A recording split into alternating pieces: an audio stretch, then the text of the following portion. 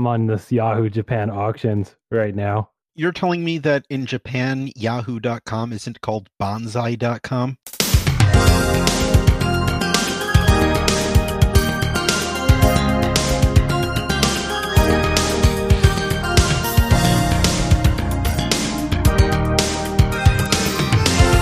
Crikey! It's Insert Credit, the relentlessly on-topic video game talk show where every topic must reach a consensus within 6 minutes, or the panel will face largely nominal consequences. I'm Alex Jaffe, the Wink Martindale of video games. Wow. I'm Frank Cifaldi, the Bob Barker of video games. Get your pets spayed and neutered, please. Oh my God, spay them and neuter them. You know what? I refuse. I'm Tim Rogers, and I refuse to neuter my dog.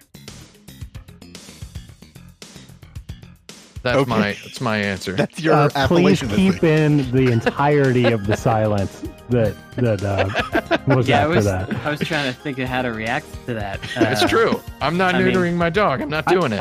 I made the intentional decision of staying silent. I did decide how to react. Yeah. Yeah, Esper, if you could lengthen that silence, that would be great. Yeah. Well, my name is Brandon Sheffield. My dog is straight neutered, as a real human being that cares about the future would do. And then, Dang! In terms of what game show host I am, man, I don't know. Maybe I'm Alex Trebek, so that I can say funny words like sophomore and get pancreatic cancer. And I can get that. Oh, too soon. It's not. I mean, I don't know. He seems. I just want to say that just because I don't have my dog neutered doesn't mean I don't care about the future. He's never gonna procreate. Okay, like Where I did he mean, get that? I have not neutered him for various reasons related to stuff I've read about Pomeranians and getting them neutered. So there's a couple of things I don't want. He's not going to get out. If he got out, he would die within about 2 hours. He would be dead because he is one of the stupidest creatures I've ever met in my life. He's hilarious, but I mean that's all there is to it. Well, not to entirely contradict everything you're saying, but the Pomeranian in my family that has lived with us for many years with my sister right now. Yeah. I think he's like 18 years old. We It's an found old one. him, guess They get where, pretty old. on the street. So we found him after he done got out, and somehow nobody wanted. He was wearing a little sweater that was purple, and it said "I rule" with a like a little picture of a ruler on it. Oh, that's wild. Ridiculous, and also a crown. But anyway, nobody ever claimed him, so we claimed him, and he's neutered. The end, and he's fine, Oh. and it's 18 years in. Well, I don't want to kill his spirit. He has a spirit. That's what And my it's- dad says, and that is why my dad's cat got taken miles away from home by a neighbor, and with his collar wrapped around his arm so that he would stop screwing the local cats. A little different from your situation, but Yeah, still. a little tiny bit different. Yeah, I mean, I I've don't got know. something to spay right now. It's the first topic of episode 152 Well, you of the don't want Insert us to Credit Podcast. argue about Hey, dogs some more? spray it, don't spay it. Okay. This question comes from last week's show winner and our most recent guest, Jonathan Kim. Yeah, Oh, spay it JK. on me, baby. Yeah. Jonathan Persona King. He Spacona. says, "We just started a new game studio called Future Club. Mhm. What would you create as our new slogan? Bonus points to anyone that can think of a jingle, too." Ooh, Jingles, Jonathan Kim, you're literally asking me for something I do for money. So, We'll do it badly this time. I mean, I've got a good bad one, which is Future Club, the club of the future. Yeah. Oh, it's going to be hard to bottom that one. yeah, that's Um, real good. Okay, I'll give you a bad one then. I'm thinking. Well, I guess I could say Future Club now with one fewer toxic person, because that's what the whole point of the company is. Yeah, but he Damn. wasn't there. He wasn't at the Future Club. Yeah, you that's see. true. That's true. So It's doesn't true. work. It's true. We can workshop this idea. I'm not throwing it out. You Yeah. know. I'm not saying no. I mean, it's a bunch of artists in there. Okay. go Here's for what I it. got. Ready? Future Club, guaranteed. Yeah, that'll do it.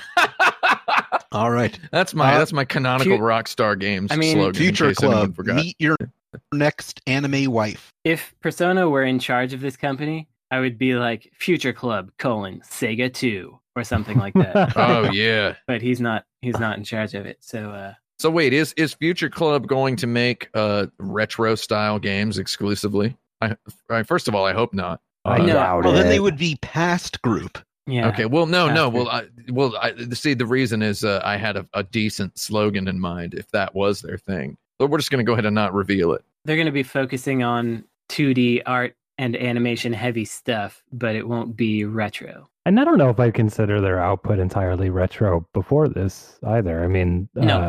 yeah, like Indivisible, I wouldn't consider retro. Maybe retro kind of design inspired. But other Design than that, just retro. 2D. What about Rudy 2D Fresh and Fruity? Jesus Lord. But the second word is 2D. Yeah, no, I get it. Oh, Yeah. very good. Very good. Rudy 2D. And it would be spelled like the name of a French street. Exactly. I think I hate that enough that I want to vote for it.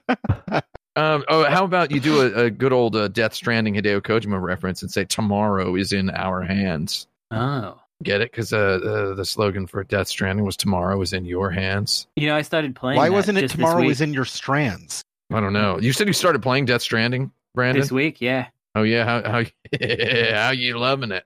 It's pretty wild. I mean, It's interesting, right? I think that, you know, all the mechanics and stuff aside, just the basic premise of it, playing it in 2020 is different from when everyone was playing it in 2019, and they were like, "Yeah, I guess this could be what it's like." But within Not so different from how I was playing it, right, though. That's just my fault, not the no, one. I know what you mean, but still, like there's a specific sequence where they're like, America used to be a country. We used to be able to go outside and visit other places and stuff, and that is like, you know, in November 2019, you could still get on a plane and go somewhere, Oh yeah, you sure could. but not so much nowadays. Yeah, this was before it was mandatory for us to all carry gooey fetuses around. Yeah, that's right. I really do appreciate in that game how that just like everything is named intentionally, and all of the systems have a purpose, and all of the names of everything is just thought through. It makes It's got me like an feel- old medieval England sort of vibe where everybody's named for like their job, yeah. right? Like Yeah. I think that's really legit. Kind of. There's a whole lot of stuff there. And all I'll say is when you get far enough, eventually you unlock cars and guns and all sorts of vehicles and stuff, and it just becomes a real creative bonanza. Yeah, I just got a bike because Oh yeah. I figured I had this thought that like maybe I should stop trekking back and forth on foot because I started with a bike. They're gonna give me a bike. I should just keep going with main story for now. That proved to be the correct decision. Mm-hmm. I believe we were talking about Future Club. Oh yeah, we might have been. Their jingle, it's the 3-tone NBC song, but backwards. Yeah. So D-do-do. Yeah. Future Club. I was There you go. thinking Club. it could be the Meow Mix commercial. Future Club. Okay. Oh, Like that. It works with the rhythm and such, I believe. I want my Future Club. Oh, that's the biggest earworm ever made. So you probably should use that one if you You want probably people to should. remember. Yeah. How Billy's about the JB Rack Bibs. Budweiser frogs? Future Club. Yeah. Oh, Exactly. nobody's going to get that reference anymore. It doesn't. Why does it have to be a reference? It has to be something forgotten that we could steal. Oh, Oh, yeah, yeah. that's better. Build the future out of the past and such. Right. That's what we want to do for Future Club. Did you just come up with their slogan on accident? Oh no, I better not have.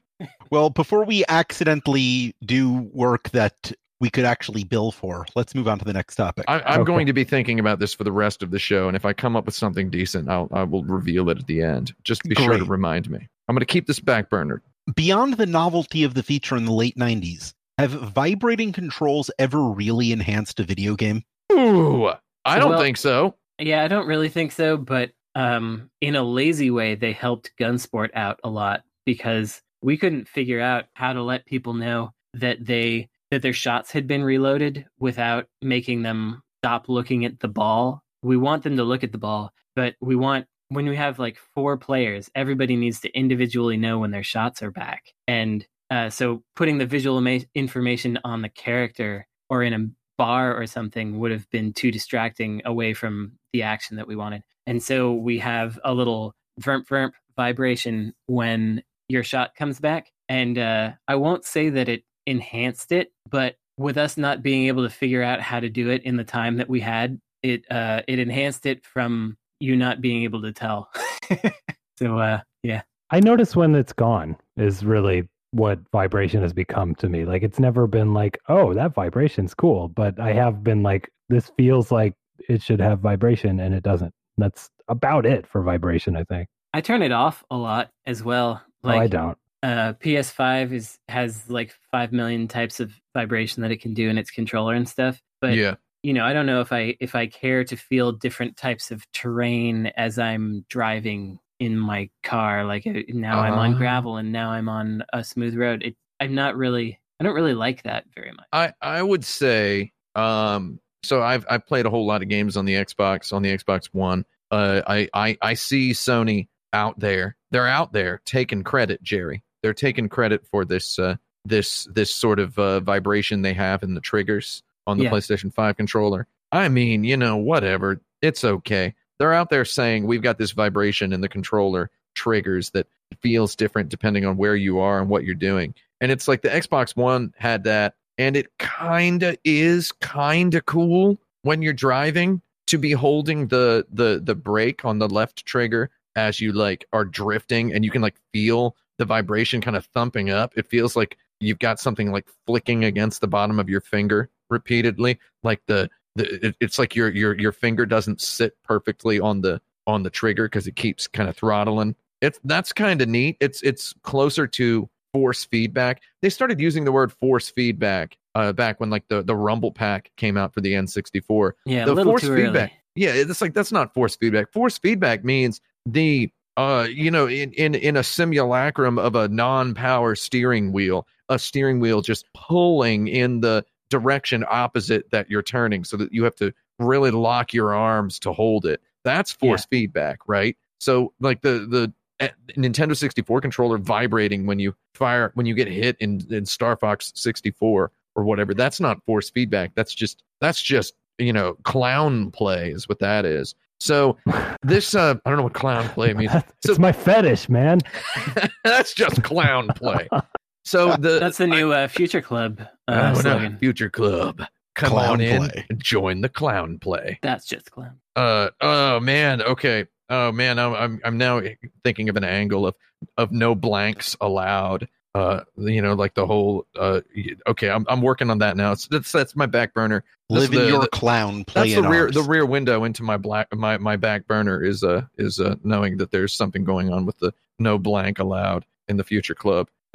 Okay, so what was I saying? Oh, the PS5 has like the analog sticks can loosen if you're on ice, right? Isn't there something like that? Maybe. The analog, I don't know. The analog That sticks sounds cool, though. tighten and loosen. So there actually it might be a sort of a force feedback now. So my answer is sort of yes, because with Forza Horizon 4, it really does feel kind of cool to have the brake jitter under your finger as and to have the gas jitter under your finger when you need to shift. Because I've got my shift on my rear paddles, right? And it's sometimes by feel that the engine has revved up enough that you're like shifting late, and you get to a point where you're anticipating the rumble in the trigger, so you shift on time instead of late, and then you actually feel a little rumble when you shift. I guess driving games, if you're playing driving games with the controller because you live in a tiny apartment and you can't build a racing cockpit like a real pro, then yeah, I guess rumble sort of has,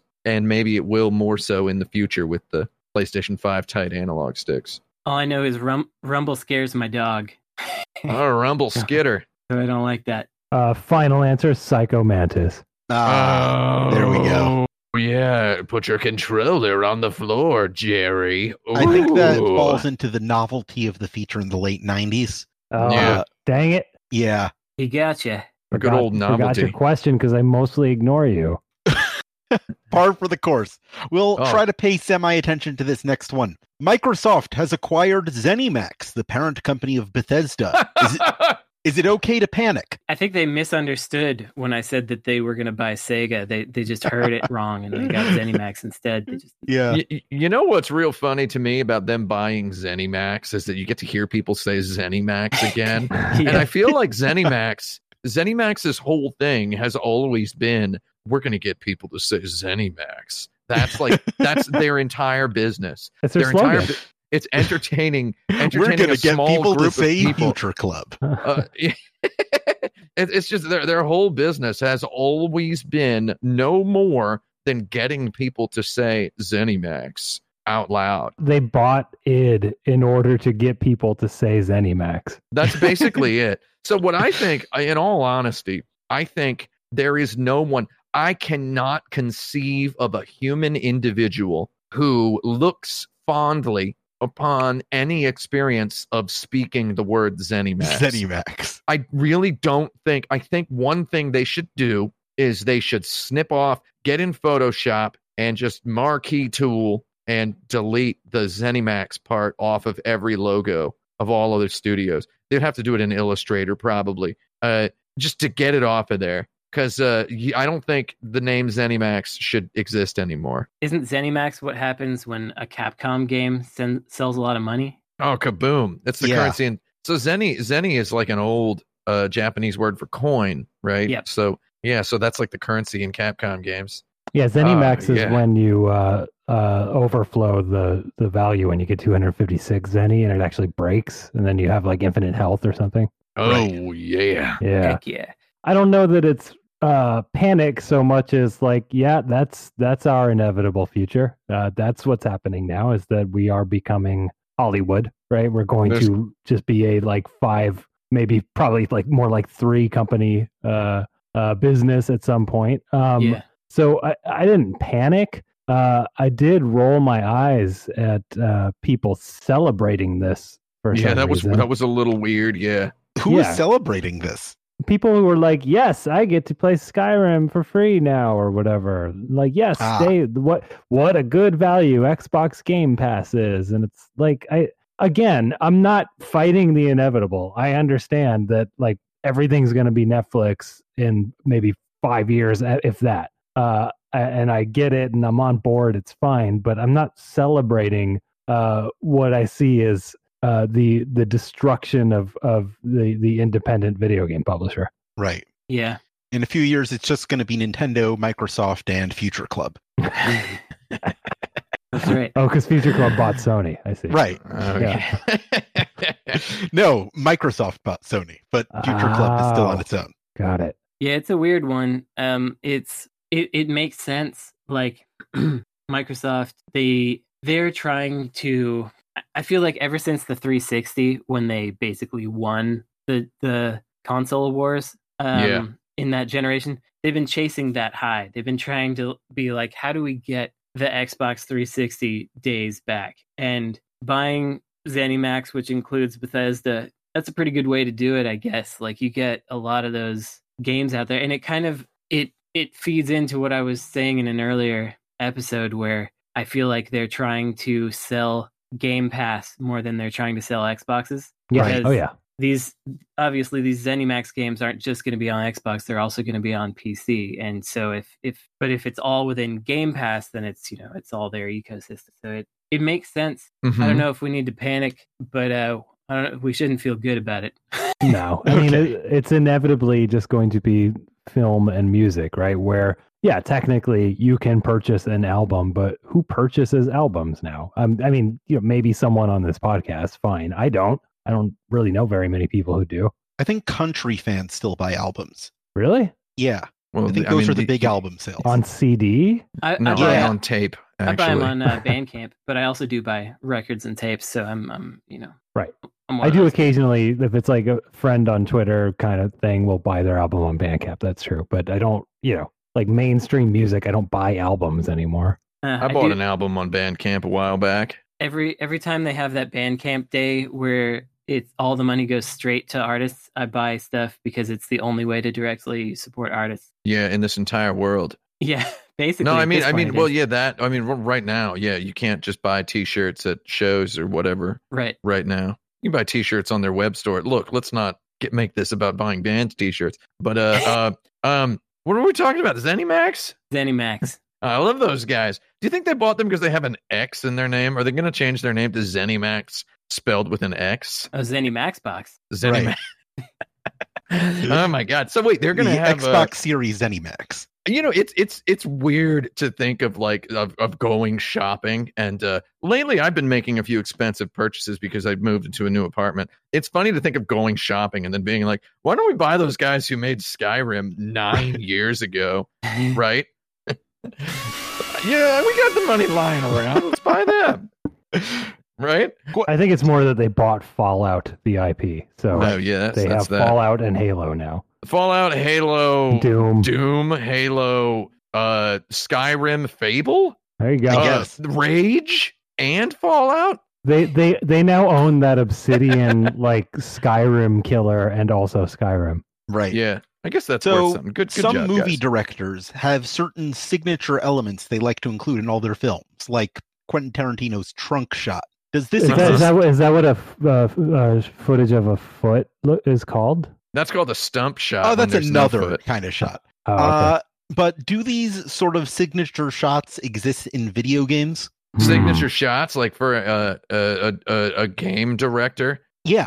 First of all, how many game directors have a style? Yeah. It's, I'd say Kojima does. I mean, Kojima does, yeah. I think Yu Suzuki might. Yeah, Yu Suzuki has yeah, well, what's a Yu Suzuki shot, though? Right. Yeah, I couldn't think of a shot for sure. A close-up of a hand grabbing something? Doesn't have to be a shot so much No, as it should be the game equivalent of a shot. Yeah. Yeah. It's an interesting question. I can think of plenty of signature shots and motifs in movies that I hate, like Darren Aronofsky and his everything.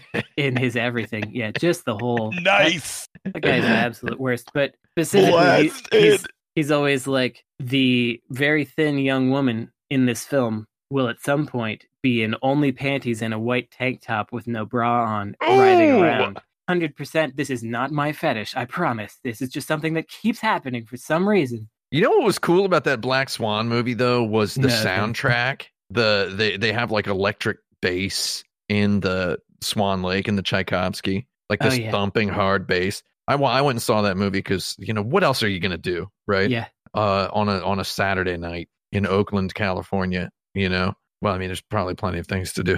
I went and saw it on a date. That's I wasn't gonna use that word. Well, though now that you did, let's go ahead and say that's how it was for me as well. And somebody asked me, this is like 10 years ago, somebody asked me, did you like the movie? And I was like, no. And they're like, did your date like the movie? And I was like, not after I got through talking about it. Wow. Which is the worst. It's what a terrible thing to do. If I may brag or boast ever so slightly, I would like to say that my date and I both enjoyed a round ripping of that movie afterward. Nice. So that's good. So we enjoyed hating on that film. What about video games though? How about in Uncharted? There's always this platform is crumbling and you have to run across it to safety thing. The platform that breaks. The last handhold always breaks in Uncharted. Yes. So basically, the video game equivalent of a shot is a level design element. I've decided, I think so. Yeah. And the video game equivalent of a film director is a franchise. Yes. For better or for worse, that's the video game equivalent of a no, not even a franchise, a developer. So Naughty Dog. So that also applies to Last of Us games as well. Is the last handhold or platform almost always breaks to a point where in Uncharted 4 there's like a point where the last platform like doesn't break in a way that's like genuinely surprising. Yeah, I remember that. I remember being like, he just climbed all the way up it. Yeah. Weird. It's strange as heck. When I was a journalist and we got pitched by Zynga to do an interview with Mark Turmel, who I think is still over there, actually. Mark Turmel, of course, the co-designer of NBA Jam, among other things. It was just some nothing Facebook game. It was like a match 3 or I don't even know, like a slot machine. They're all the same. And at some point, the game goes, he's on fire. So that's the end of my story there, which is there you go. There you have it. Puts people on fire in his games, I think, as a signature. Any Midway game, you could just extend that to Midway as well, because Mortal Kombat 2 had the guy saying toasty, which is sort of the same as saying he's on fire, right? Yeah. Oh my God. I don't think there's a lot of game like director types. Like I don't know, is there a Bennett Foddy signature? Floppy bodies. Yeah, floppy bodies, There I you guess. go. I heard this story about Sakaguchi once that may be apocryphal. Maybe you can verify it for me. Oh, let's hear Where it. they asked him what the signature element of all the Final Fantasy games were, what kept them all in common, and he said blue text boxes. Ooh, that is. I do love that particular blue gradient. I use it in all my videos. That's something. That's I've been heck of a thinking thing. about this here, and I can't find like a director signature, but I'm starting to think of games that have signature camera, or not signature, but standout camera movements that people remember, but they're not like consistent across series. Like that one shot that we can all probably remember in Silent Hill, where the camera starts low, then goes up, then goes down behind your back. Like that is an interesting shot that you can only really do that way in a video game. And some of the stuff in Silent Hill 2 as well is, like the way it shoots what's his name in the mirror is all like unique to that particular game. So maybe there are game series that have interesting shots, but they're not a consistent style. Yeah. Something like This is a good question. I would say this is the sort of question that I could take upon myself as some kind of a homework, possibly for the future. All I'd right. like to Well, continue thinking about this I'm one. going to throw one in that I can't really put my finger on, but any adventure game that Ron Gilbert specifically did, I can just pick out a Ron Gilbert puzzle, and I don't know why. There's just a certain stride to the way he does his puzzles that I think has something to do with being a jerk in the game. So I'm going to keep contemplating that one. I'd say to think about it over the break, but we still have one more question to go before that point. Okay. Question number 5. Which video game characters could you help get bigger tax breaks?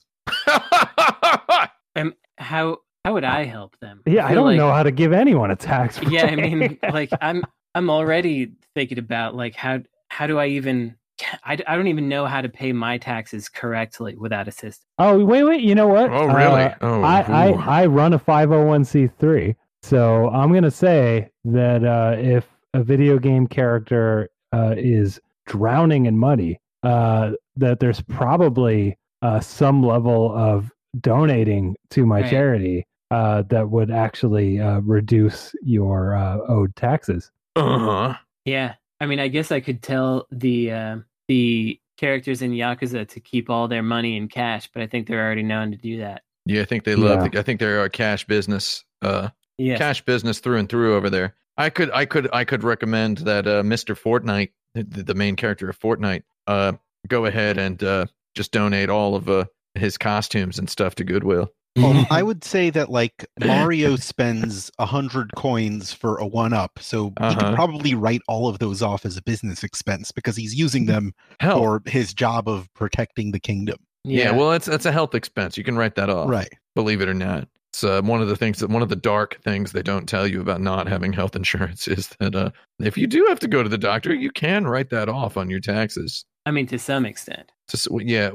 To more of an extent than you might initially believe. Would you like to know more? Click here. I'm a bit of an accountant myself over here. I can help somebody out if anybody is desperate. Doctors hate him. Doctors hate how much of an accountant I am. Because they know that doctors hate him for a lot of reasons. They know that when they give me treatment that I'm going to be writing it off on my taxes. And that just disappoints most doctors. Love thinking that the man wins. That's not true. Every doctor I've interacted with in the last couple of years has been in my presence vocally critical of the health insurance system. Yeah, I think doctors are generally on the side of fixing people and not on the side of gouging them for money or holding treatment at ransom. I was seeing this neurologist several times, and we were trying to get a particular procedure greenlit by the insurance company, and he was just upset. He was like, "What's wrong with these people? Like they wouldn't approve it." We had to go through like 12 times, and then I lost my insurance. They were already working on a very similar procedure for a higher budget project. Probably, yeah. Anyway, what are we talking about? Video game heroes, protagonists, tax breaks. How about Dr. Mario? Could he write off all them drugs? Dr. Mario. What about the drugs that he prescribes to people? What do you mean? What I mean is, well, I guess, yeah. You know what video game character I couldn't help is Dr. Wowie, who clearly has a some sort of tax haven, offshore island, factory where he's developing his monsters, That his guy ought to help minions in us. private. Yeah. Yeah, he should help me out. Uncle Scrooge from the classic Nintendo game DuckTales Yes, that video game character. keeps his assets so liquid you can virtually drink them. Right. He doesn't need my help. Basically, any video game character who deals in gold is invincible, Jerry. Just buy gold. Right. You've got Feels enough like- money. Almost every video game character has a lot more money than me and should be giving me advice. I mean, Mario, like, how big do you think those Mario coins are? The graphical representation is likely to aid visibility. How big do you think those coins are? How much I'd say they're gold do you about think is mushroom located? sized. Mushroom size? Well, I'm mushrooms gonna- I'm gonna vary go silver wildly in dollar size. Yeah, that's where I was going. Silver dollar Silver dollar. sized? Yeah, okay. Like maybe like a Sacagawea dollar sized, we're saying, Sure. right? Something like Yeah. that. Okay. And they're gold, right? Right. They're probably 18 karat gold, so they can maintain their shape. I thought the Sacagawea dollars were just like basically a quarter size. I was thinking the big ones, the big Oh, you silver thinking dollars. silver dollars? Yeah. Big boy silver dollars? How You about know we what? Yeah, split I the was difference? too. Yeah. How about we split the difference and say JFK 50 cent pieces? How about that? All right. I'm good with that. Yeah. Okay, so that's about how big they are, and that's gold. I don't know how that changes the value of them. Probably worth about 120 to what is gold an ounce now? Is it like 12? I can look that up. Let's look it up. Here we go. How much is 1 troy ounce of gold worth today? Okay, that didn't actually work. Because my text box was okay. Price. Here we go. 1 troy ounce of gold right now is $60. Okay, so what was it? I think each of those coins is. I think one up for Mario is worth about what, like $6,000. Yeah. That's a lot, dude. That's a good write-off. Yeah. Mario's At that banking point, I heavy. don't know if he can even write that much off as a business expense. Yeah. Well, it's not an expense either. He's just getting them. Yeah, He spends them to get more lives, but he This, has this to. whole thing's falling apart, you But guys. we Oh, don't- wait, so I just realized because you have to, in order for it to be an expense, you have to use it, and so that means he needs to lose enough lives before December 31st that he can kind of keep it at an equilibrium.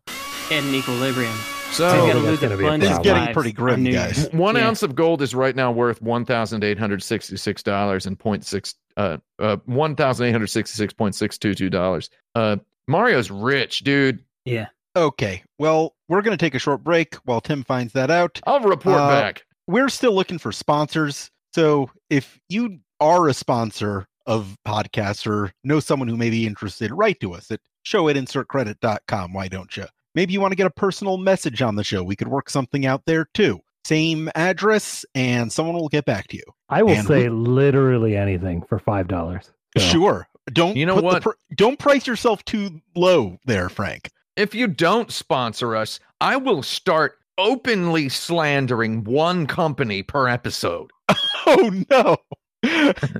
Make sure to sponsor us before you get on the list. And then you'll have to pay us if you want me to take it back. Time is running out. All right, we'll get right back to you soon.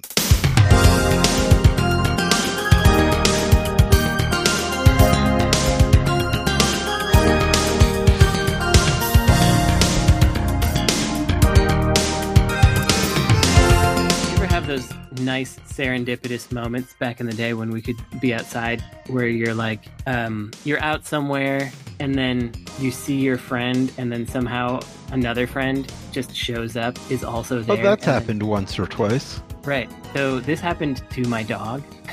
Because we the first good friend that he made is a pit bull that lives around the corner, and occasionally we'll go over there and let the dogs just play together and in a big backyard. And we don't have to go inside their house or anything to do this. We can just go into the yard and it's nice. And so as we were in there and the dogs are romping around, their other friend was walking by with their owner, and we're like, "Hey, come on in here and have a fun time." And my dog was like, "How is this happening? This is the greatest day of my life. My one friend is here, and now my other friend is here. I got both of my friends are here."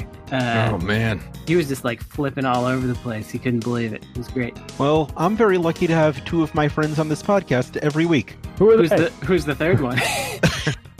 Welcome back to That's a good Insert joke. Credit. That's a good joke. Excellent, like it. excellent joke. We're going to continue on with the show at question number 6. This is our Patreon question. For these, we pull our dirt bags who give us some money on patreon.com/insert credit. And one of You're them... going to ruin us. Yeah.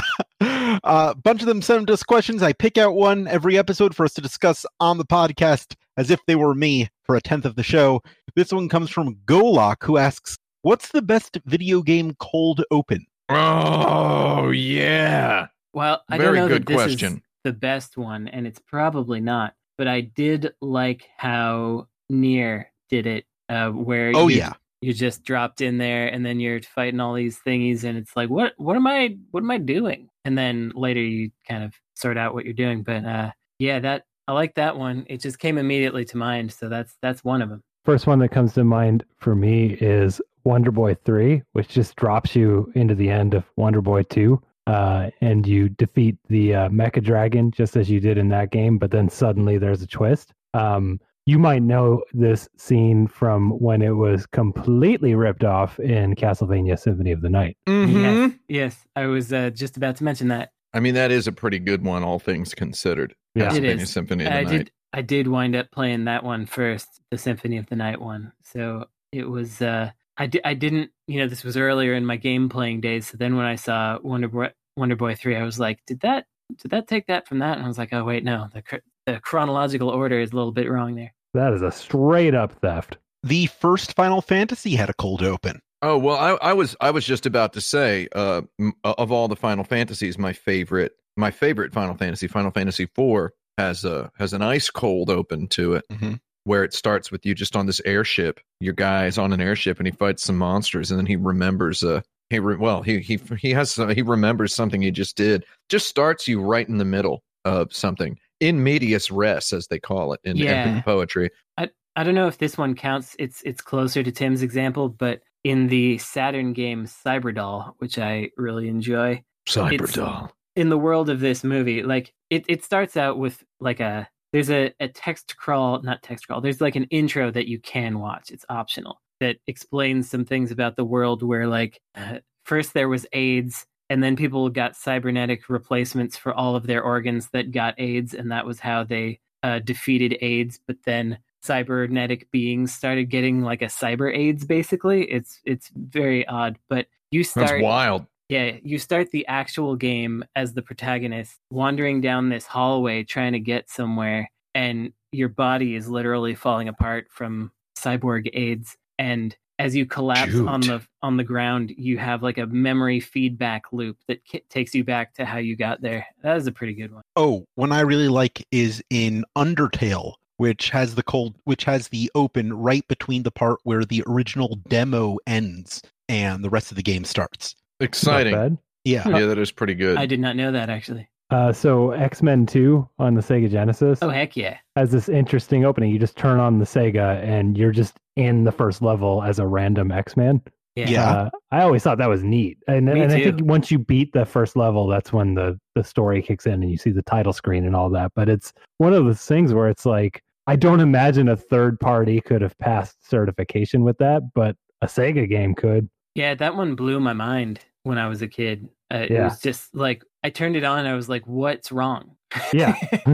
Did I accidentally mash the start button and not realize it? Yeah, that rules. Yeah, that's a good one. Yeah, no title screen. I mean, all of the so it's actually become, and I mean, this is going to sound like I'm making a joke, though. It's become normal now for EA Sports games. Have you known this? I did know that because whatever the NBA one that starred Michael Jordan maybe 10 years ago just starts with NBA you 2K12 in like the 93 finals or something as Michael Jordan, right? Right at the end. Yeah, that's how that has become kind of the standard now for sports games, is they start you in the middle of or at the end of a game and you just get to play a couple of moments. Forza Horizon 4 begins with you with a McLaren Senna already driving at 150 miles per hour, and you get your finger on the trigger and it just starts, and you're just right there in the middle of a race. That's how most racing games start now. Does that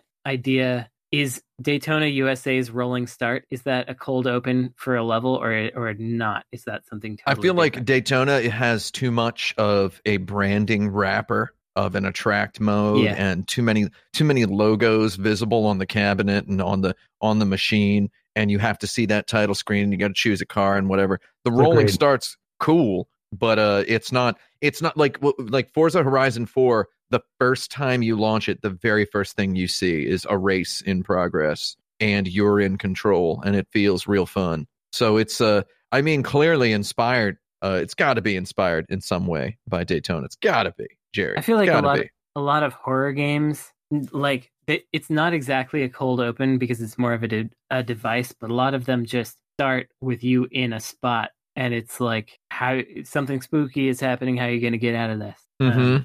I don't know. It almost feels like that shouldn't count because it's like a genre device. I don't know. I'm reasoning through that one. I'm going back to that NBA experience that I had because it was. I'm throwing this in real quick. It was extra cool because it was on OnLive, and the gimmick of OnLive was that the games just loaded instantly, right? Because it's running off a server. So Yeah. I was casually browsing, and I was like, I don't know, what's a basketball game like these days? And I loaded it, and within like 5 seconds, I'm in You the were NBA in the finals. basketball game. Oh, that's Yeah. great. Yeah, that's Okay. good. That's Quality. the champion. Question number 7. What video games would be better if the levels were in a different order? Shoot. Oh man, I've been playing so many Genesis games and things where I felt like the levels probably were in a different order because like the first level feels really good and then the next 3 are kind of crap and then it gets to be good again and it feels like they knew it. They realized they had the bad levels front loaded and they just switched them around so that you could get a good one first. Kid Icarus starts weird and then gets okay. That's my pick right there because I think as a kid I may have actually tried to play it if it started with the side-scrolling level and not the weird climbing level. The weird climbing wraparound level. Kid Icarus is an interesting video game that as with a lot of those multi-genre games, how there's games that just try a whole lot of particularly in the 16-bit era. Kid Icarus was a very 16-bit video game from early in the NES. Like it's a weird one. So I think maybe that one could have benefited, as you say. I think we can all agree that Mega Man could benefit from a little level reshuffle. That's my joke. Good joke. Mega Man. You know why you can pick your level in Mega Man? Why? Because the developers have no confidence in any of them. Hey. I was actually surprised when I played Mega Man 8 and it started with a level before I could pick a level. Oh, cold open. Yep. Mhm. Wait, was it cold? How cold was it? It wasn't that cold. There was an intro before where they were talking about Dr. Wowie and stuff. But Dr. Wowie. Yeah, Mega Man 7 also has a cold open. So does X, I think, right? Right. X also has a cold open, yeah. Yeah, but those That's- ones I are think It's Expansion. pronounced Mega Man 10, okay? Oh, I thought it was sorry. pronounced Mega Manx. Mega Man. Oh, God. Yeah, there's definitely some more out there. I wish I could. This is another one that I would have loved. I would love to do some research on it because Yeah. I've thought of this so many times. There's a game called Socket, aka Time Dominator, on the Genesis. Oh, Time Dom. Yeah, that has it's got a series of I just thought of another one. It's got a series of of speed levels and then labyrinth levels, and it alternates between them. And the game would be a lot more fun if you could do like 3 speed levels and then 1 labyrinth and then 3 more speed ones. The pacing would be a lot better. And that reminded me also of Knuckles Chaotix, which is a game that I like very much. That is an odd game where you have to like hit a roulette wheel sort of thing. It's not a wheel, but it's like a randomizer that you hit to see what level you're going to go to next. And so you'll be in like Aquatic Zone 1 and then I can't remember what these are called, but like Biozone 2 in different orders. If they actually just let you play through it normally like a regular Sonic game, it would have So been your problem way with better. Knuckles Chaotix is that there's not enough order? Yes. I didn't think about that, but there it is. Man, okay, so I got a couple things to say here. First of all, I'm having a good time making mental notes of questions to do a little bit of research on to bring back as a sort of a extra credit assignment. Oh, Old extra credit business, we at call some it. point in the future. Because I think this is a good question, and all I have right now is a reverse answer, which is Super Mario Brothers 3 absolutely has just about all of its levels in the most ridiculously, meticulously perfect order. I believe that including all the choices you can make. Yeah. Well, if you just count them as availabilities or whatever's available to you at the time, it's always a perfect palette of stuff. So my little theory here, and I'm thinking about like Dave Perry games, like Genesis Aladdin and Earthworm Jim, and did he do Booger Man? That's a joke. No. I know he didn't. I know he might didn't. as well have. No, That it's is like, not, hey, Sorry, hey, Dave. hey. Booger Man is an honorary Earthworm Jim. those No. those any of those multi-genre games that always they give you a different thing, Battletoads, whatever. I feel like there was a huge portion of the video game design osphere that did not know. So when Shigeru Miyamoto once famously said that the first level in your game is the one you should make last, I believe that a vast majority of working video game designers had never thought of that and really wished they had. That's my hypothesis here. Going into this experiment of, I'm now going to be thinking of, are these levels in the right order every time I play a video game? So there's that. Wow. I'm That's what glad I've to have got. made such a big impact. I really think that most people had never thought of that. I think that's true. And they started kicking themselves. I feel there's games like Ranger X. I love Ranger X. Ranger X. Jerks. I feel like Ranger X kind of has its levels in a, I don't want to say a bad order. The They're just Turrican strange. games, any Turrican game, I feel like the levels, you could shuffle them around and no one would notice. Yeah. Yeah. And also the fact that it's just, there's this Amiga-ishness where there's just these big, giant, bounce around Clown Town playgrounds where there's items and baubles and doodads here and there. The final answer is Young Merlin. You could put Young Merlin in any other order. Next question. If you could do whatever you wanted with it, how would you save the Mass Effect franchise? Oh!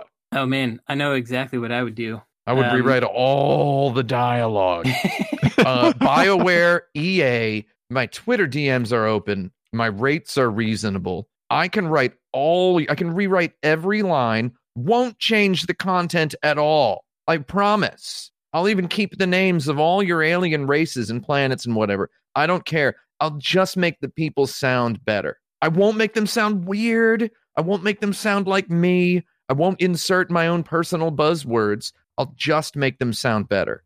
He could do it. It's horrible dialogue in those games, Jerry. I'm sorry. I couldn't play them. I couldn't get more than a couple hours in. The dialogue was just so weird and alien to me. Maybe that was the point. It's not in the appealing alien way. None in the good. The bad alien. Yeah. Alien Resurrection. There we go. Better answer because I was just playing that Alien Resurrection. I like Alien Resurrection. I'm sorry. Me too. That movie's like it stupid also. as heck. Yeah. I realized that your answer is better than mine because I was thinking of a way to make me enjoy Mass Effect, which is not the way to save the franchise at all. No.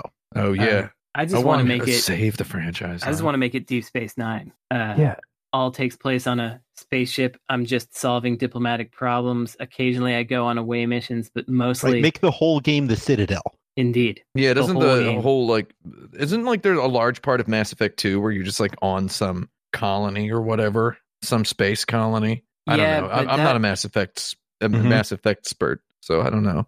You're not doing diplomacy there. It's just a hub for you to do more shooting, more shooting kills stuff. I only played the first Mass Effect and I got bored like maybe 4 hours in. Yeah, and that was like chewing rubber. That game. I'm sorry. The whole time I wanted it to be like Deus Ex instead, or Fallout or something. And instead it was more of this action-oriented RPG thing that didn't work for me at all. Mm-hmm. I also, when the game started, I kind of detected this aesthetic that was kind of like cheap sets, like a Twilight Zone episode. Mm-hmm. And I really liked what was in my head canon for 5 minutes before I realized it was, maybe just some bad environment art in that part or something. But so I would make it look like cheap sets from a 60s sci-fi movie, and I would make it much more about, like Brandon said, I'd make it more about diplomacy and solving people's problems and stuff. And I guess it'd be more like The Outer Worlds. Like I had to think Worlds versus Wilds, of course. Oh no, Worlds versus Wilds, that old one. Yeah, but I would do more like Outer Worlds. But I think you actually mean ZeniMax and Microsoft's. Oh right, yes, Outer Worlds. It's called Micromax presents. Yeah. Micromax presents ZeniSoft. the ZeniMax box. My favorite experience with Mass Effect was throwing it in the trash. Whoa! Dang! You all know that song "Loving You." Yeah. Yeah, I know that song. It's So, easy because Brandon, there's some reason. you have told this exact story on the podcast before. I know exactly what you're going to say. God darn it! Yeah, Yeah. you're right. No, do it. Keep Already doing did. it. Keep doing it. No, I'm not going to do it now. No, Yeah, I'll do okay, go it. we're back gonna to our know. archive and find out what Brandon's favorite part of Mass Effect find was. out what my favorite part was. Oh, well, I'm just going to say, I really, really want to play Mass Effect. I think it would be the perfect video game series for me to stream. Yes. Not necessarily to make fun of it, although there would be a little bit of that. I can see myself enjoying it with an audience of at least the level of Twitch following I have now, right? I have like just enough people in my chat that I can keep track of their individual names and personalities. I feel like it would be fun to play through all the Mass Effect games with those people. However, I keep hearing there's a remaster coming, and then there's not a remaster coming, and then there's like whatever, they keep flip-flopping on it, and it's like maybe there's one supposed to come in October, and then today I saw news that it's coming next year or whatever. I want to play those games. That's my that's So not you're an waiting answer to for the question. remaster. Yeah, it's like Sure. but if there's time, let me rewrite all the dialogue and you can re-record all of it, and, whatever. That's what I Sure. would say. That's it. Well, I think the short answer, did you play any of that Mass Effect Andromeda? I had to play a little bit of it No. in order to make a little video for Kotaku.com back in the day. And that game was atrocious. And that was not what I remembered from my brief experiences with Mass Effect 1 and 2 at all. That's the And it- verdict. It's like, so if you want to save the Mass Effect franchise, play the old ones, god darn it. People want that. Yeah. And maybe hire me to punch up your dialogue when you do so. There you go. That's my answer. All right. Let's do our next question. I'm opening a punch-up shop, Jerry. What are the 5 best documentaries about video games? My favorite one that I'm going to throw in, I don't know if I have another 4, is from the BBC from maybe 2005, and it was called From Russia with Love, and it's a Oh, documentary. that's a really about good one. Tetris. Yeah. That is maybe Yeah, the one of the only best. one that I've watched and gone, yes, that's good. That's a good Tetris the documentary. movie, as I call it. Yeah. I think if you were to make a movie called Tetris the movie, I think I've said this before on this very podcast. If you were to make a movie and call it Tetris the movie, you should just make a Hollywood film about that. Oh, absolutely. We've talked about this before, for sure, but it's worth talking about again. It's such a good story. Yeah, there's so very many good. moving pieces. There's so many like little character cameos you can make. You can do Arakawa and Howard Lincoln and stuff like that. Did you just say there are a lot of good moving pieces in the Tetris movie? I did. Kaboom. There's there's got to be L, there's Z. Right. There's got to be some like cool person who can write like Aaron Sorkin without being Aaron Sorkin who could write that movie, you know what I mean? Yeah. Right. You don't have to actually be him. They don't have to actually get him to write the movie. There's probably some Sorkin-esque.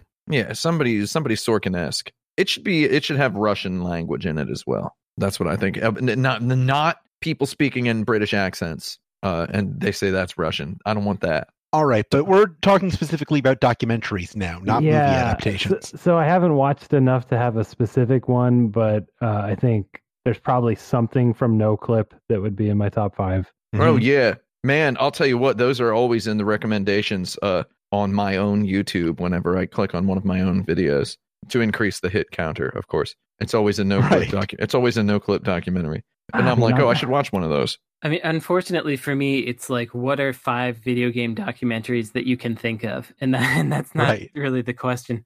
Stranger Things is one, right? That's a joke. Yeah, that's one. Yeah, it's a doco. Well, I mean, there's 2 recent ones. There's Console Wars and whatever the Netflix one with the generic name is, like Press Button or something. Game High Over Score. by David Sheff or whatever.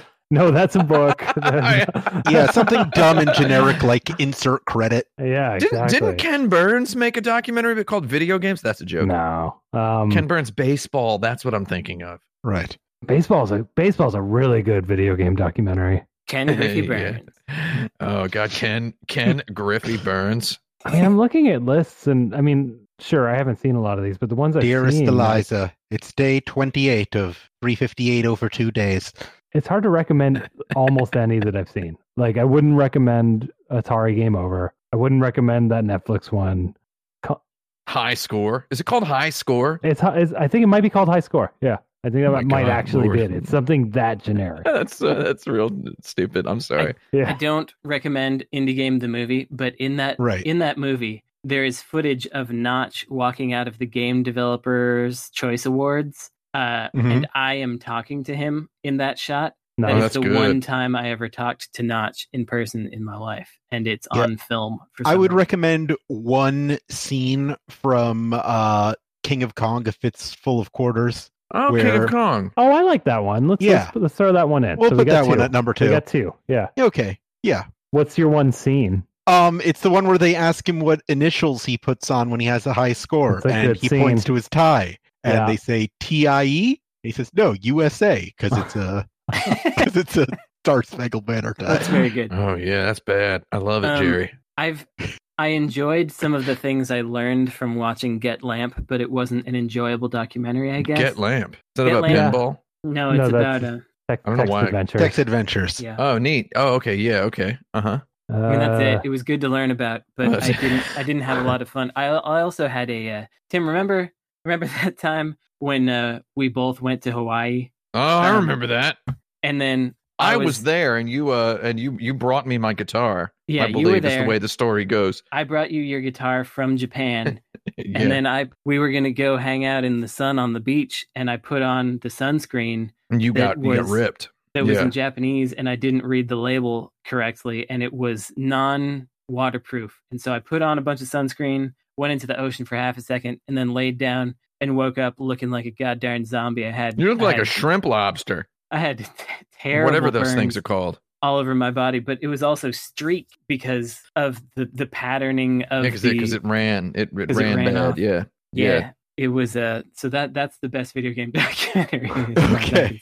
Oh man. So actually, I want to shout out. There's But one that's when about I the saw Get Lamp while I was shuddering in pain from that. Oh yeah, there's a documentary about the Chinatown Fair arcade in New York City, the Lost Arcade. You guys know this one? No. It's about this arcade. I heard about it. It's okay. It's a good documentary. It's about an arcade that was like the home of the New York City like fighting game scene. And how it ended, the fighting game community, and how that arcade ended up getting kind of turned into a trash pile by some new owner who took out all the fighting games and whatever. Interesting story. And then I recently saw that Chinatown Fair arcade had like a GoFundMe. I recently saw this on Twitter, and they're like, "Help us! We're struggling because of the COVID." And I saw a whole bunch of people retweet and go, "Chinatown Fair, one of the original spots of the fighting game community, is in trouble. We got to help them out, guys." Saw a bunch of people retweeting it. Don't watch the documentary and then don't give money to their GoFundMe. I'm sorry. I don't want to like hate on somebody. Maybe do if you want, but don't let them ride on the goodwill of what they were like in the 90s, because it's not what they are anymore. My favorite mini documentary is a video Tim made a year or two ago for like the last E3, and it was the last Yeah. day, and he Oh was my trying God, to find the last bit of fun in the final E3. It's literally called The End of. Did you see this one, Brandon? I think you'd like it. It's a very insert credit like video. Yeah, it's such a desperate like portrait of. Yeah, I can't even I have describe 30 it. minutes. I have 30 minutes left in E3 2019, and I've been working the whole time making videos for, as I said, and then I ended up cutting it from the video for an audience that isn't even paying attention. Making videos I don't want to make for an audience that isn't even paying attention, and I'm here with my microphone and my cameraman gone rogue. We have 30 minutes to recapture the childlike supermarket magic of sweeping E3. for the final bit of joy. And it's so desperate good. and sad. I drink as many free energy drinks as I can. I sit in chairs. A guy from Shanghai tries to tell me about the best chair in the world. I get offers for like 3 free gamer chairs because gamer chair companies just give free stuff out, and it's just really sad. It's so sad. That's literally how the last E3 ended for everyone forever. So there's no more E3. We'll have to link that out with the episode. It's extremely good. So on that note, for budding documentary makers, go hyper specific. Mm-hmm. That's what works. You know, don't try to be, don't try to be press coin or whatever, and just, the entire story of video games from the same 10 executives that you've been hearing from since the 90s. Like, right. Go hyper, but also don't go hyper specific where it's like, I don't know. I guess sometimes this is interesting, but I don't find game development that interesting, honestly. No. So like the embedding yourself in the studio thing, not that kind of hyper specific, but like, I don't know, maybe a weird community. I like the high score chasing stuff. There's also one called Man vs. Snake that's very King of Kong like that. Mm-hmm. I don't know if I'm going to put in a top 5, but I enjoyed because it was very specifically about someone trying to get the high score in a game no one's ever heard of called Nibbler. Like that's a good premise, right? Games nobody, That's a good documentary. Is you find the interesting character and you follow them around, right? And that's true for any documentary. Yes. Yeah. Uh-huh. I really enjoyed making the little bit of the Samurai Showdown Neo Geo collection that I believe nobody has watched this video because nobody's ever talked about it. But it's we'll link that out with the episode too.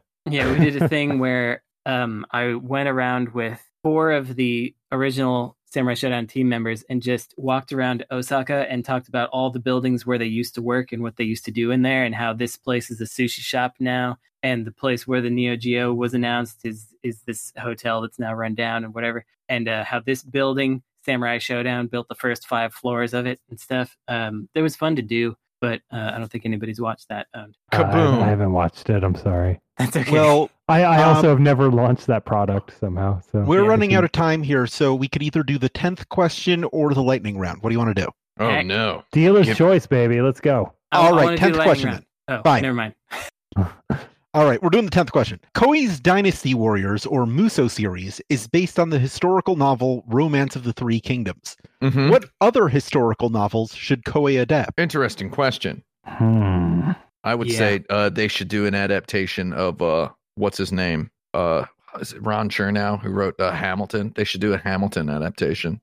Yeah, the same one that was adapted into the musical. Oh, right. Man, I did not like that musical. Where you play as Aaron Burr and you're just shooting 10,000 Alexander Hamiltons. Yeah, I mean, I've always been a big boy fan of the idea of a Dynasty Warriors like game that is just American history. Well, we were pitching one to Devolver like 10 years ago or something. I love that idea. I think it's one of the best, Jerry. 10 years is probably that's a few too many. I don't think we were. I think the only problem with... I hate to break it to you, it was 10 years ago, yes. God damn it. The only problem with adapting A Tale of Two Cities is what do you do for level 3? That's right. Oh, baby. Oh, you just go back to the first city again. But everything has changed. Ooh. In level 1 is called the best of times, and level 2 is called the worst. The worst of times, right. Actually, a lot of the Yakuza games are just A Tale of Two Cities. It's Kamurocho and either Yokohama or that Osaka one. So Big Boy Zone? Yeah, Big Boy Zone, BBZ. I mean, I guess War and Peace would be a good Musou game. Yeah, I was about to say that, and then I thought maybe that's too cool to say. And then I realized it is too cool to say, and it's true. I just dropped in the chat the thumbnail image from my E3 Game Over video because I'm very proud of it. I'm gonna look at that instead of answering the question. Yeah. So I'm gonna keep. That is a good thumbnail. It's E3 2019 Game Over, in which a big boy encounters a barrel bottom, starring Tim Rogers, with the Kotaku logo as small as is legally possible in the lower left corner. Oh man, that was so good. Oh god. In which a big boy encounters a barrel bottom. I remember somebody on the staff going, I think that text is a little too small to be read in the thumbnail. And I'm like, don't care. That should have been the last thing you ever made. You should have retired after that. I should have ran headfirst into a brick wall after Yeah. making that video. Were we talking about what historical novels should be Musou adapted? games. Yeah. I really think War and Peace Musou would be chill as heck, bro. Mm-hmm. I really think so. I'm not even joking with you. What weapon would Napoleon have when you played as Napoleon? Poleaxe, I think. Oh, a Napoleaxe. Yeah. Yeah. Oh my God. I mean, there's just too many good jokes to make here because there's just too many to make because the Dynasty Warriors series is by and large so horrendously anachronistic as to render apoplectic any true history buff because the armor they wear, the weapons they use, the fighting styles they employ, the fact that they're speaking Japanese instead of Chinese. That's not part of it, actually.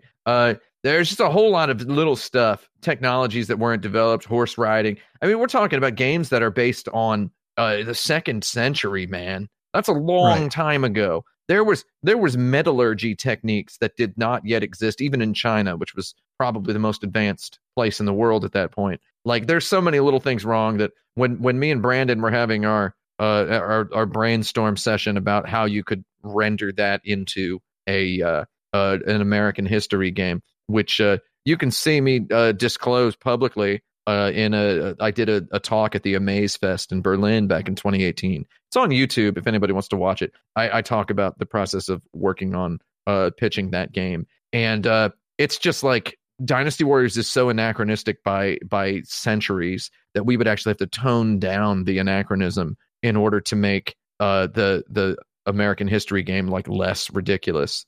So it's like having George Washington riding a Harley Davidson is like far magnitudinously less anachronistic than some of the stuff that gets pulled off in Dynasty Warriors, which is like wild and exciting to think about, because it's like you'd have goddarn like George Washington driving a pink Cadillac or whatever. Like that would be perfectly normal and cool in this game. So I feel like they could just go hog wild on anything. Though most of all, I would like to see the Napoleonic Zone redone. That was my favorite Sonic the Hedgehog level. I would like to see Koei's Barry Linden. It's too short for me. That's what I want to see. Koei's Barry Lyndon. Good joke about Napoleon's height. Did you know Napoleon was actually like reasonably tall? Did you know this? Yeah. He was a pretty tall dude. He's just like pretty regular height. It's just back then in politics, especially like what sufficed for at the time global politics, it was really easy to just mislead people you could just tell lies and then you could have millions of people believe it. They didn't have the internet and television, which make it easy to just kind of plainly display true facts out there. Oh, really? Yeah, that's my joke. That's my high level joke for the day. Good. Subscribe on Patreon for more high level jokes. Let's get back to the low jokes. Yeah. What were like, man, like I remember that in our American history game, it was like George G.W. Washington. His name was George Washington. And then my idea was Thomas T.J. the Tommy Gun Jefferson, who has a Tommy gun, which is hilarious, right? And then Benjamin Big Friend Franklin, they all have like rippling 6-pack abs. And Ben Franklin's like 7 feet tall. Well, let's shut up now before we give it away. This has been our episode of Insert Credit. Hope you liked it. Who's got a recommendation for our audience? Recommendation? Or maybe a plug? I have an anti-recommendation. We do those all the time. I love these anti-recs. It's not something you're likely to have done naturally, but we just did the Disney Plus because wanted to watch that Mandalorian. I had a pretty good time with it. That is not the anti-recommendation. My anti-recommendation is that I was browsing through and I saw Bonkers, and I was like, is Bonkers as bad as I remember? Oh, isn't that a Disney Afternoon? That is a Disney Afternoon cartoon that is the one that you may have encountered and it just washed through you because it is 64 episodes of absolutely nothing shrieking at you constantly. And it's Did you watch all 64 episodes? I watched the first episode, which according to Wikipedia is not the first produced episode. I do, however, recommend reading the Wikipedia for Bonkers and trying to understand its production history because I can't make heads or tails out of it. Frank, would you say that Bonkers is a series that would benefit from reordering its level design? Oh yeah, they should probably go in production order so you get the story. Yeah. Oh my God. But don't watch Bonkers. Mandalorian's pretty good though. You can watch that. I like Mandalorian. I like Mando. I'm ready for season 2. It's coming in next month, right? I've got a recommendation also, which is if for some reason I don't think anyone else can engineer this, but if somehow you are also playing Death Stranding for the first time, then you could also, by total happenstance, just on a whim, decide to watch Blade 2, and who would show up in that but Norman Reedus, unexpectedly to oneself. That was my. I guess the real recommendation is if you want to have a real 2002 of a time, you can go ahead and watch Blade 2. It's that's striking. Putting the that's putting the levels in a different order for the digits in the number 2020. Yeah, that's true as well. Okay, that's too much of a joke there. Blade 2 is that's an interesting, not very interesting, but kind of interesting movie, because if you think about it in the constraints of like goth stuff was all over mainstream movies at that time. Oh, and yeah. It's so weird to look at that and be like, yeah, The Matrix, Blade, Blood Rain. It was just like a bunch of regular frat bros going to watch a bunch of goths flop around in a movie. It's very odd. Even the non-goth movies, or even those Pirates of the Caribbean movies were more goth. Pretty goth, yeah. Yeah, I mean, I don't know. Goths were getting their goods back then. Tell you what, it did not feel like that from the inside. Oh, I bet. Of course not. Yeah, it was weird. But I'm trying to formulate a joke about goth visibility and Visigoths, but it's not coming together. Oh, very good. Oh my goth. Excellent work. Oh my goth. I don't have an anti-recommendation. I have sort of an anti-recommendation. Is that I have a coffee table in my living room. Okay, I know that this sounds like a man who is about to begin listing mundane things. So hear me out.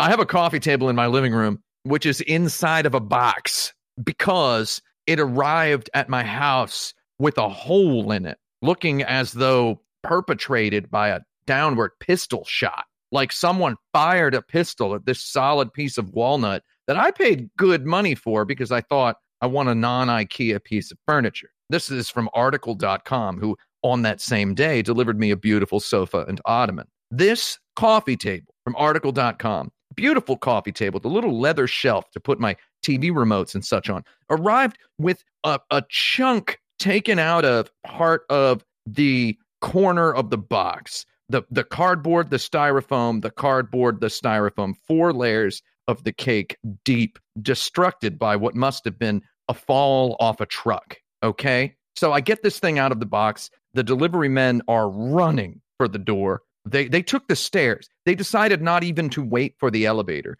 They went straight for the stairs. Okay? And they took this, and they were gone. And I was like, wait a minute, there's something wrong with this table. And I get it out of the box. I put it down. The merest touch caused it to wobble for 78 seconds, at which point I got bored and turned the camera off. I sent the video to Article.com. This is almost 3 weeks ago. Waited 6 weeks for this table. Okay? 6 weeks I waited. Through 2.5 weeks ago it arrived. They have not refunded me. They have not sent someone to come pick it up. They've responded to my email and saying, expect to hear from our team sometime next week. Have not heard from them sometime all week and last week. I need this table out of my house. I live in New York. Don't have a lot of square footage. Where's the recommendation part of this? I want to buy a good table. And this, I'm not recommending you buy a coffee table from Article.com. They say they don't even make the table anymore. I got the last one. And they offered me $100 store credit if I keep it. It wobbles. So in other words,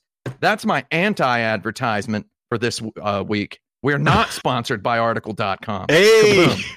Stay tuned next week to see who our next non-sponsor is.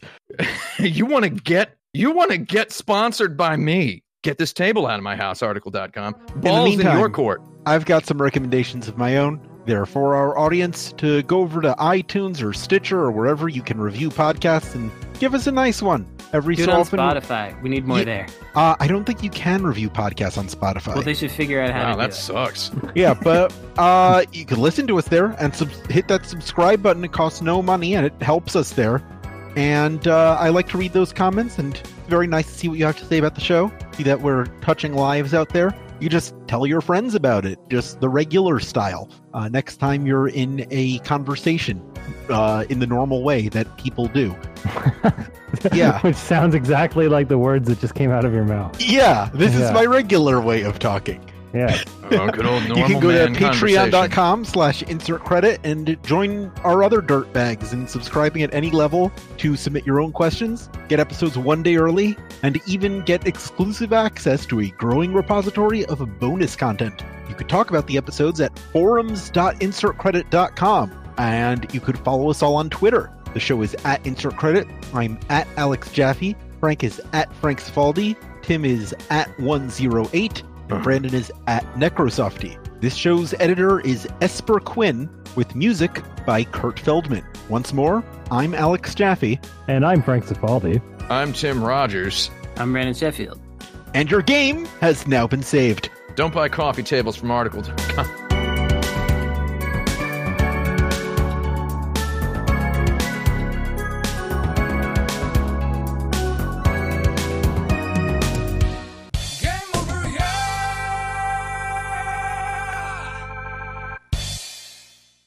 Future Club. Don't buy coffee tables from Article.com. There's your slogan. It's a beautiful coffee table, and it just has a gun hole in it.